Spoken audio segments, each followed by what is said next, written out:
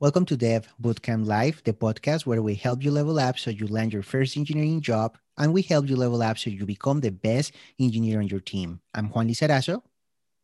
And I'm Jared Potter. And this week, we're going to be talking about mastering array functions in JavaScript, and also any other little tidbits about JavaScript arrays that we might want to learn about. So I'm going to go ahead and kick things off and get started. So arrays are a special object in JavaScript, and these objects come with a special set of functions that we can call on them for easy accessibility to a lot of basic functionality that we would like to use. So there's a broad range of different functions that we can call, and we're going to be focusing on our favorite ones and helping give you tips on how to best use them or how to best use which ones in which circumstances. Understanding these can really help you in a coding interview to just more quickly, easily solve the problem that they're asking, rather than drawing out a more detailed solution. Yeah, and that's a great topic, Jared, because if you think about it, like every day we're working with arrays, no matter what task we're doing, like we're using arrays for everything because it's such a fundamental data structure that we use, right, in our day to day. So that's really good to cover methods, because there's methods that we forget that they exist. So I think this is going to be very useful for our audience today. Yes, absolutely. I agree. And yeah, by the way, I know it's a pretty basic thing that I'm sure a lot of you guys already understand, but when we say method or function, right, for the purpose of this is pretty much the same thing, right? For the most part, those are indistinguishable terms. There's a slight difference, but we're not going to get into it right now. So we're just going to kind of go back and forth with a few of our different favorite functions that we use and kind of just talk about them a little bit. So the first one that a lot of you guys might use is the sort function, right? So there's times where you're going to have an array where the items are just not sorted according to a specific order that you want. Or maybe you want to be able to switch between the order very easily, right? So imagine like a list of products on a page, and you want to do a simple client-side sorting, so you want to be able to sort by maybe alphabetical, or you want to sort by highest customer review or by price, right? Ascending or descending, right? There's a lot of reasons that you might want to do this. So with the sort function, how it works is you're going to have your array, you're going to call array.sort, and then in it, you are going to be passing it a higher order function, which is just a function that takes a function as a parameter. And it's going to basically take in that function that you're going to be passing in is going to take in basically the first element and the second element. And it's your job as an engineer to compare these two to say which one comes before or after the other one. And you do this by returning either a negative number, a positive number, or 0 to say that they're equal, which it doesn't matter which order that they go in. But yeah, so and just a couple other quick tidbits about this that's worthwhile noting is behind the scenes, for anyone who's interested in the algorithms and data structures that are behind this stuff, the V8 engine, which is running, inside of your Chromium browser or also running your node. If the set is less than or equal to 10 items, it uses an insertion sort, but otherwise it actually uses quick sort for its sorting functionality. But Juan, what are some of your experiences with using sort, or a couple of your tips on it? Yeah, sometimes like with sort, usually when you want to have a different, well, there's two use cases that I can think of. One, of course, when you don't want to order just ascending, let's say you have some sort of collection or names or products or something, and then I want to order them, but not ascending, then that's when you start playing with these functions you pass, and then you compare, the letters, and this is something that maybe students don't know, but when you have a string, you know that a string has a numerical representation, and these are numbers that you can find online. But an easy way to know the representation is you can use there is some built-in method in the string, and that one will, I think, is char index. I don't remember the method, but there's a method in the string that can tell you the numeric representation if you want to know. But like pretty much that explains why, like when you have B B is treated as a number that is greater than A. So there is a method, and I haven't used it for a while, but that will tell you the numbers. So when you're ordering descending, for example, then that's when that is handy. But really, when I have found the most out of this sorting method when you pass a function to order. Because I remember if I call sort without passing any function, it's going to sort, I think, ascending. But if I pass a function, you wouldn't pass a function to order ascending because that's the default. So just don't do it. But when I have found the most out of this is when you have an array, but the array is not just an array of strings or just an array of numbers, because in real life we're not going to have just an array of strings because they're meaningless, right? We usually have array of objects. We have objects that have rich data, right? The metadata that represents something like, when you have a product, right, it represents maybe a price or maybe a publish date or a vendor, right, or a manufacturer. So that's when sorting comes really handy, because you pass the algorithm, the function, and then you know the keys of that collection. It's a normalized collection usually. You don't want to have a mixed collection where you have maybe the first item is a number, the second item is an object, right? Because then that's not normalized. It's not good. Don't mix data types within the same collection, right? But if you have a collection of objects and they have the same keys, then it's pretty easy, because then you pass that sorting, you call the sort function, and then in your function inside where you have the values, you are really having objects there. So what you can do is like you compare the keys. So the key of the first object, right? So for example, the first object, usually we call them A and B with that. It's kind of like what the documentation does. So it's usually like, okay, the A item or the first item or the left item, right? So it's like A dot and the key name. So let's say we're sorting products by price and is descending or just ascending. The sort algorithm by like the sort function doesn't know about your custom keys. It doesn't know that maybe it's dot price, right? So that's when you use that function, and that's when you get the most out of this. And then you call it, right? And then you would do that comparison. You would do something like A dot price is greater than B dot price. So if it is greater, you return a positive number. So you return 1, for example, right? Or if it is not greater, then you return -1. If it is the same, see, so if A dot price is equal to B dot price, then you just return 0. And that's when the sorting occurs. But really, you are telling JavaScript like, okay, do the traditional sorting you do, but these are the keys I know about. And that's when I have gotten the most out of this. And this is when it's a very common case. Usually when you're in an interview, you're not going to have probably rich objects, but they might tell you, okay, I want you to order these names, but order first maybe the capital letters and then the lowercase letters, something like that. They can give you something specific. So that's when this sort comes very, very handy. Yeah, no, I appreciate that additional explanation on that one. That's wonderful. What's one of your favorite functions, Juan?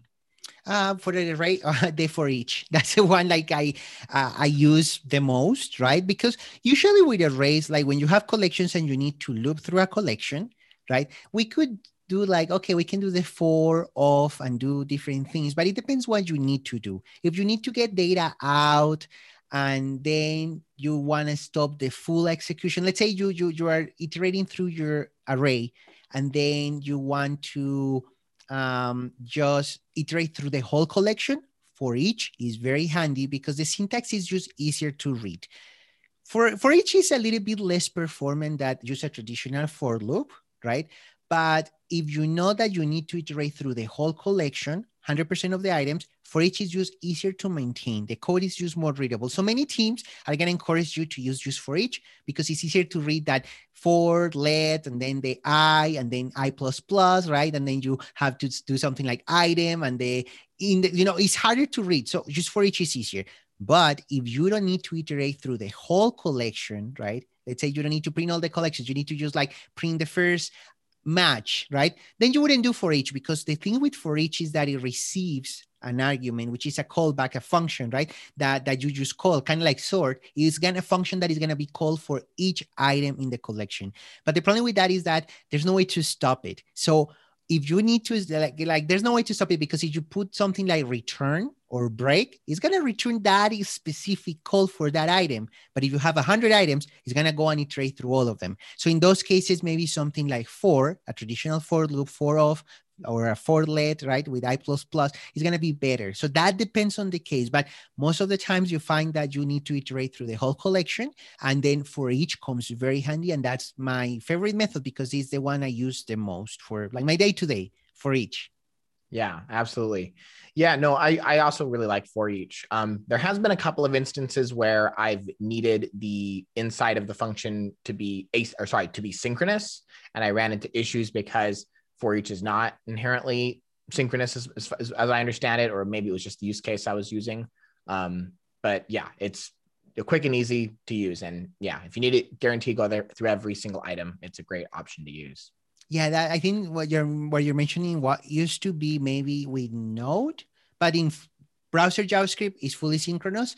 In Node, I could see it like where you can treat it a little like a synchronous, but I think it's still synchronous. I think it's still blocking. But I Okay. remember running into that because in Node, some of those functions are non-blocking, right? So then there could be confusion, but it depends because our audience, they're using both. They're using Node for their APIs. So yeah, be careful. Like if you're using Node, right? Be careful because some of those functions that receive a callback are non-blocking. So if you don't understand what I'm talking about, read about non-blocking functions in Node. But yeah, but I could see like, yeah, that it could feel that is non-blocking. And I think I remember running into that, but I think it's synchronous. I don't remember.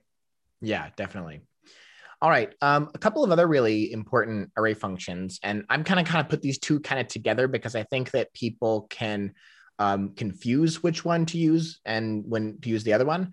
But these two are the reduce function and the map function. And you can actually accomplish oftentimes the same thing with both of these functions, but I think there is a better use case for each of them. So to start, I would say that we'll talk about the reduce function. So the reduce function, well, again, we're calling it on an array, right? And pretty much well, not every single one of these, but a lot of the functions that we're calling on an array will iterate through every item on the array. Kind of what the goal is with a lot of this. So with reduce, how it works is you pass in as the first parameter a callback function. And then the second parameter is a very special parameter, which is what's called your accumulator. And you can think about this as an object that will persist through every iteration of the loop. And you can think about it as keeping track of things. So when I think about reduce, I like to think about summing things up.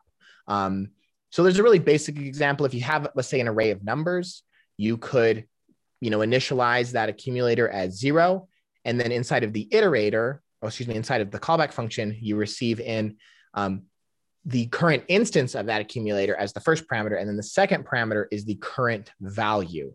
So whatever item is coming in from the array on that iteration. So you could just simply say return, well, we could name that as accumulator sum, right? So you could say return sum plus, the current number. And this will go through and add all those numbers together.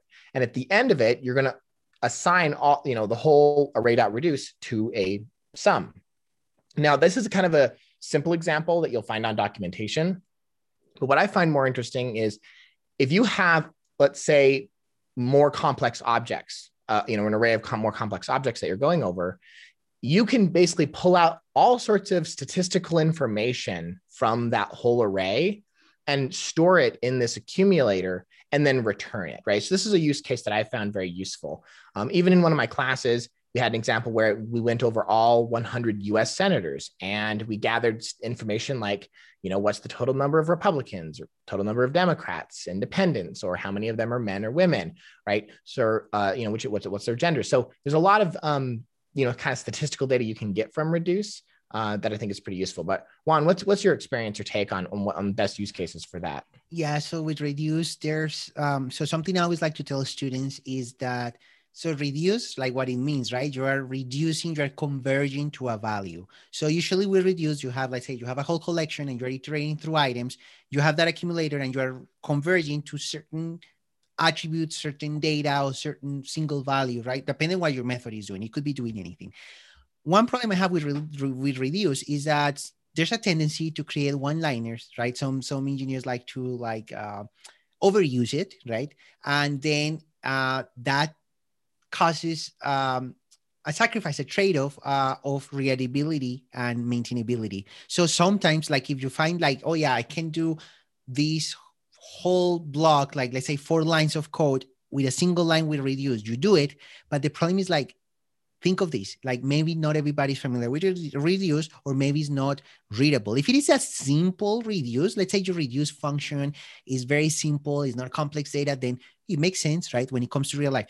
But if not, if it is not highly readable, most of the times in a code review, I ask to just let's switch it, because yeah, I love your one-liner, but maybe you are the only one who's going to understand this, and anybody else will have to go and learn about reduce, and reduce is not a common function, right?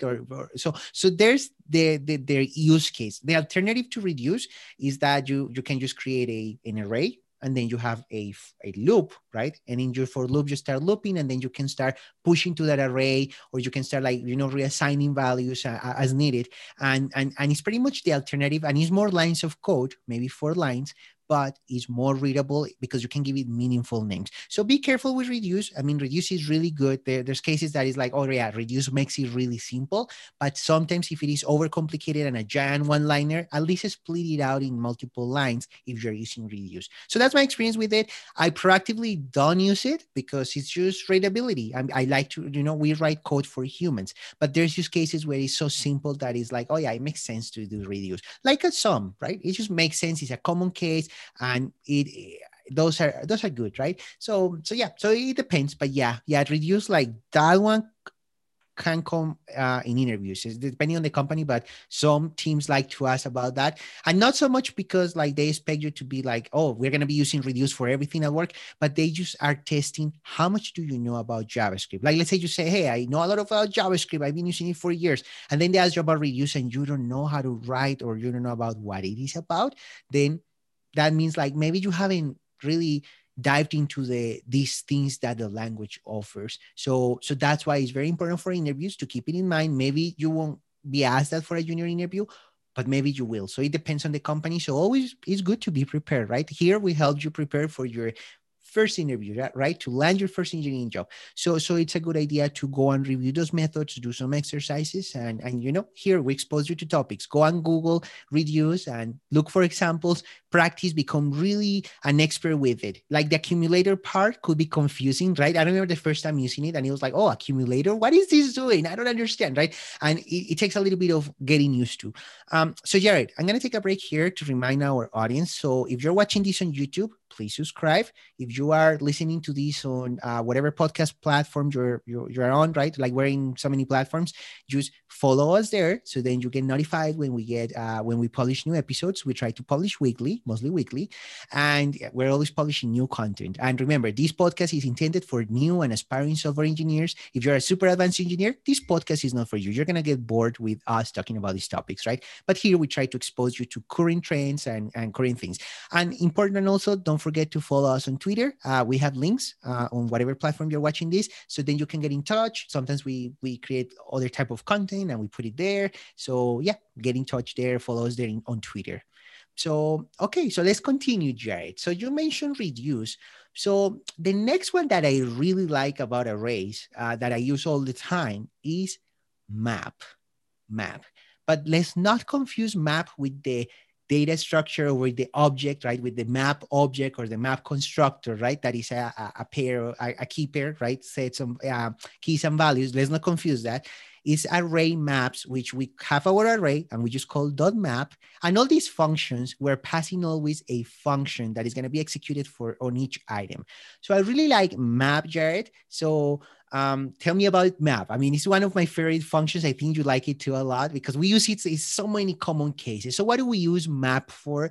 What is it map about? So what map is doing is, again, that we're taking in this this function, this callback function, as the one parameter, and that callback function takes in one parameter itself, which is each item in the array as we're iterating over it.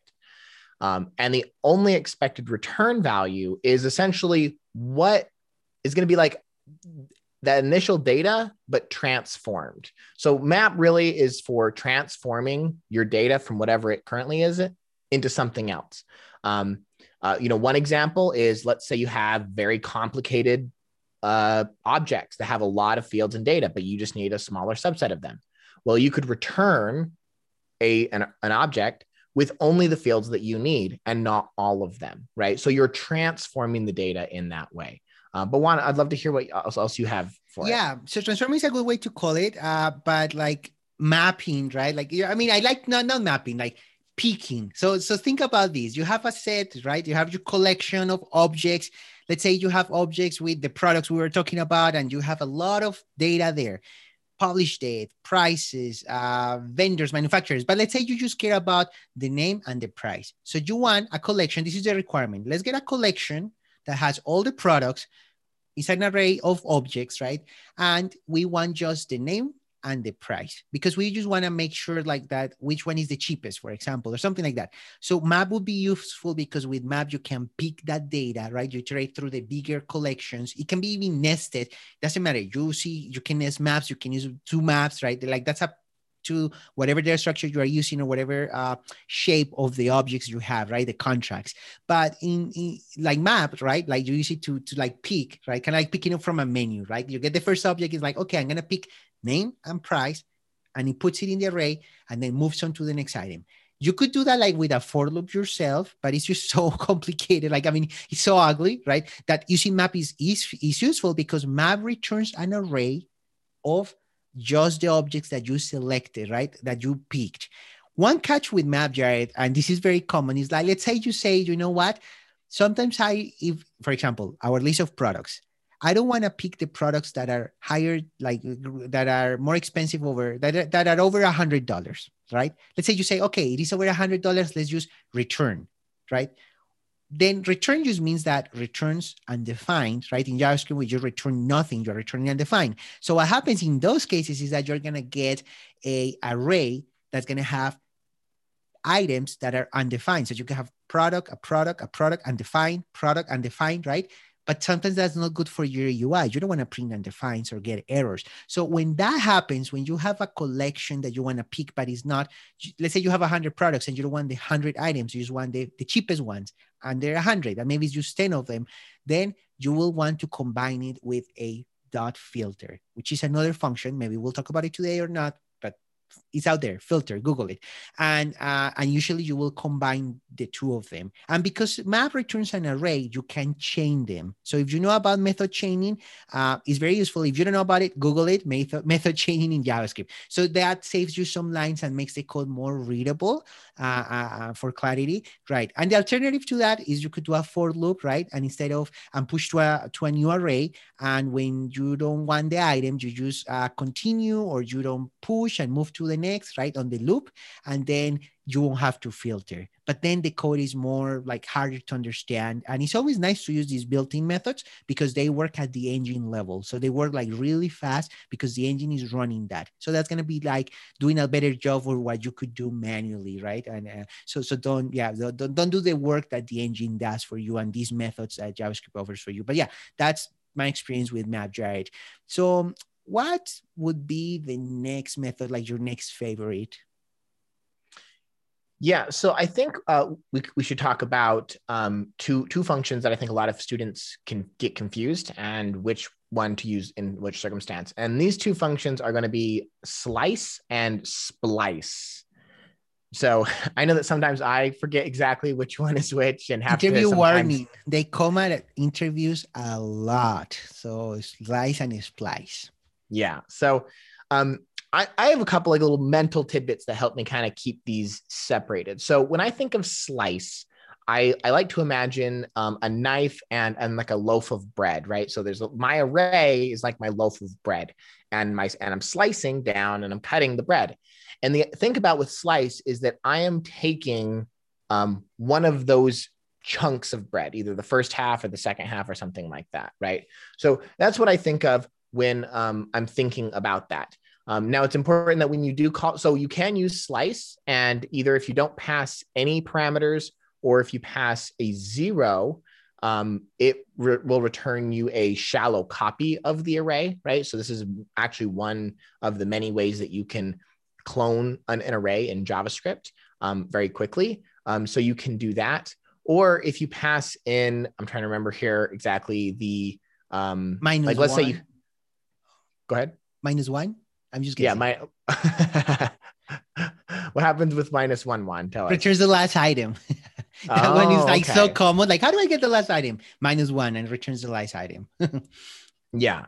So that's what I like to think about. So you're basically you're slicing the array and you're getting one half of it out of it, right? And you're going to be defining at what index that you're going to basically make that slice happen. Juan, what else do you know about slice? So yeah, so slice returns always a new array. You mentioned shallow copy. So if you don't know what that mean like anybody listening out there, that really means that if you have an array of objects, you're not gonna get a copy of those objects. You get a new array, but it's pointing to the same references. So be careful if you change the objects in there. Okay, so always keep that in mind. Basic JavaScript there. Very useful, like the explanation you gave, right? If you do -1, the negative comes from like end to the beginning. And let's say you say -3, it returns like the last three items. So it's very useful when you need the last item of the array. You do just dot slice -1 returns just the last item. Sometimes it's very useful. An alternative, you can do array, square bracket, array dot length -1, close square bracket, but that's so verbose and kind of like hard to understand that just with the slices you see easier. Why? Because you can do a slice and you can give it a name to that -1. Instead of just passing -1, you can give it a name constant, something like, for example, index of the last, in like items from left to right or something like that. I mean, like you can give it a name and it's like, oh yeah, it's returning the last item or last item index and something like that. So you can give it a name.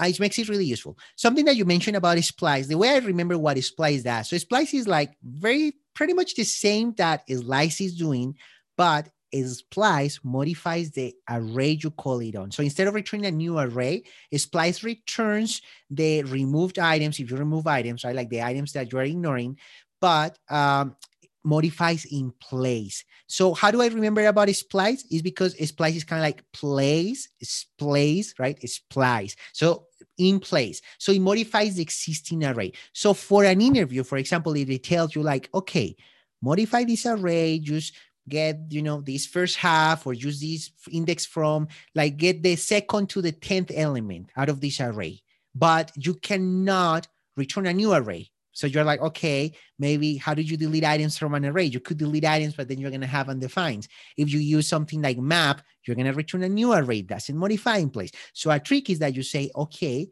splice to modify in place. When it's useful, when you don't want to reassign to a new reference for performance, right? You modify in place, you're mutating the array. An array is mutable by nature, so it's a good thing. But very, very useful is when you have data that is subscribed to that array. For example, if you're working with observables and you have a reference to that array, you don't want to just reassign the array because you will lose that subscription. So depending on what language and stuff you're using. But if you have something depending on it, you maybe don't want to reassign it. And also for performance. So then splice makes total sense. But traditionally, you might be just working with use slice when you need pieces, right? You will probably use slice. It depends on your use case. They both exist because they both are needed. That's all I can say. When to use one or another, you ask yourself, like, do I need to modify in place? If the answer is no, you don't need to. It could work, but you don't need to. Always default to slice. Why? Because it will keep things more pure. You don't want to mutate things if you don't have to. So that's just my piece of advice there. So just remember that, take notes, rewind and repeat and listen again to what I just said, right? And write that down so that will give you a good idea when to use one or another. But yeah, those are very important methods, Jared. Yeah, and also don't forget, with all of these points, go and practice these things, right? Open up your console in your browser and play around, with these different functions. Get familiar with them, be comfortable with them. It's going to help you, nail these things down in your brain so that when you can retrieve them more easily in a more stressed situation like an interview or what have you. But Juan, what's another function? So we are almost out of time, but I just want to like throw some functions that like for homework. We always have homework. So high level, we have going into much detail. I'm gonna mention a couple that I like, and then Jerry, if you have more, we can mention them. But there's one that it was old school, find index, and then you would use it to find an index for an element, and it will return the index of the element. So let's say you have an array of names, and you say, okay, find me where Juan is. It will return, oh, it's index 2. If it is not found, it will return -1. So sometimes you will see in the code that says like something index is if it is not -1, but that wasn't very readable. That then arrays evolve and they have other methods. So then they introduce the find method. So find will return the actual element. Super useful not when you're looking for, let's say, names, because if I say, hey, let's find Juan, finds Juan and returns Juan. So it finds what I was looking for. Silly. So really when you have objects, so okay, I want to find the object that has certain key, and you pass a method, read about it, super useful. And my favorite these days is dot includes. That one is like, I mean, it's 5 years old, 6 years old, so it's super old, but it's still sort of new because a lot of browsers didn't have support, right, for it for a while. But dot includes, it returns, it's kind of like an alternative to find index to determine if an item is in an array. So, but includes returns already true or false, which is more semantic. It makes more sense, easier to maintain. That names dot, so for example, names dot includes Juan, true or false, is better than names dot find index Juan different to -1. It's kind of like, okay, what is happening, right? So those are my favorites to finish up. And there's other methods for interviews. Read about concat. I'm not going to tell you about it. Just go read about it. It's useful for interviews. And there's, of course, pop and push, right? Push, we use it all the time to add items. Pop, to remove items. There's shift and then shift, and I'm not going to tell you about those. Google them. They're useful for interviews. Any other, Jared? Like high level? You took most of my list there, but there's also reverse in certain circumstances that might be useful to use. And also remember that there is the array.from functions and the array.of functions as well to go take a look at. And lastly, I would just say, and this kind of goes hand in hand with concat a little bit, is knowing that you can also use the spreader operator, right? The ... in front of your arrays to spread your arrays out in circumstances that you need to do that. So that's everything. There's lots of reading there for our audience, right? We might talk about arrays in the future again, but those array from Dimension, I use them a lot. We need to convert sets and maps. We did a video on that last week, right? 5-minute video. So check it out. And which one you said? The reverse. Okay, the reverse like that, ring a bell. There's a common interview question, which is determine if this is a palindrome, right? So if you don't know what a palindrome is, Google it. I'm not going to tell you, but dot reverse helps you with that, because sometimes they tell you like, okay, just do it. And you do it with dot reverse, and it's kind of, you nail the interview. It takes you 5 minutes to do that. And because they don't tell you, you cannot use reverse. If they tell you cannot use reverse, then you use like a 4 and you just go backwards in the 4 or something like that. But dot reverse saves you time. I have passed interviews in the past just using dot reverse, and they're kind of like, oh, cool, you're done. Let's move on, right? Because they just give you the requirement. They don't give you the details of what you can do or not. So that also shows that, hey, you know about the language. So reverse is very useful. But yeah, we're out of time. So that's really it for today. Thank you for joining us in this episode of Dev Bootcamp Live. I'm Juan Lizarazo. And I'm Jared Potter. And we'll see you next week. Take care.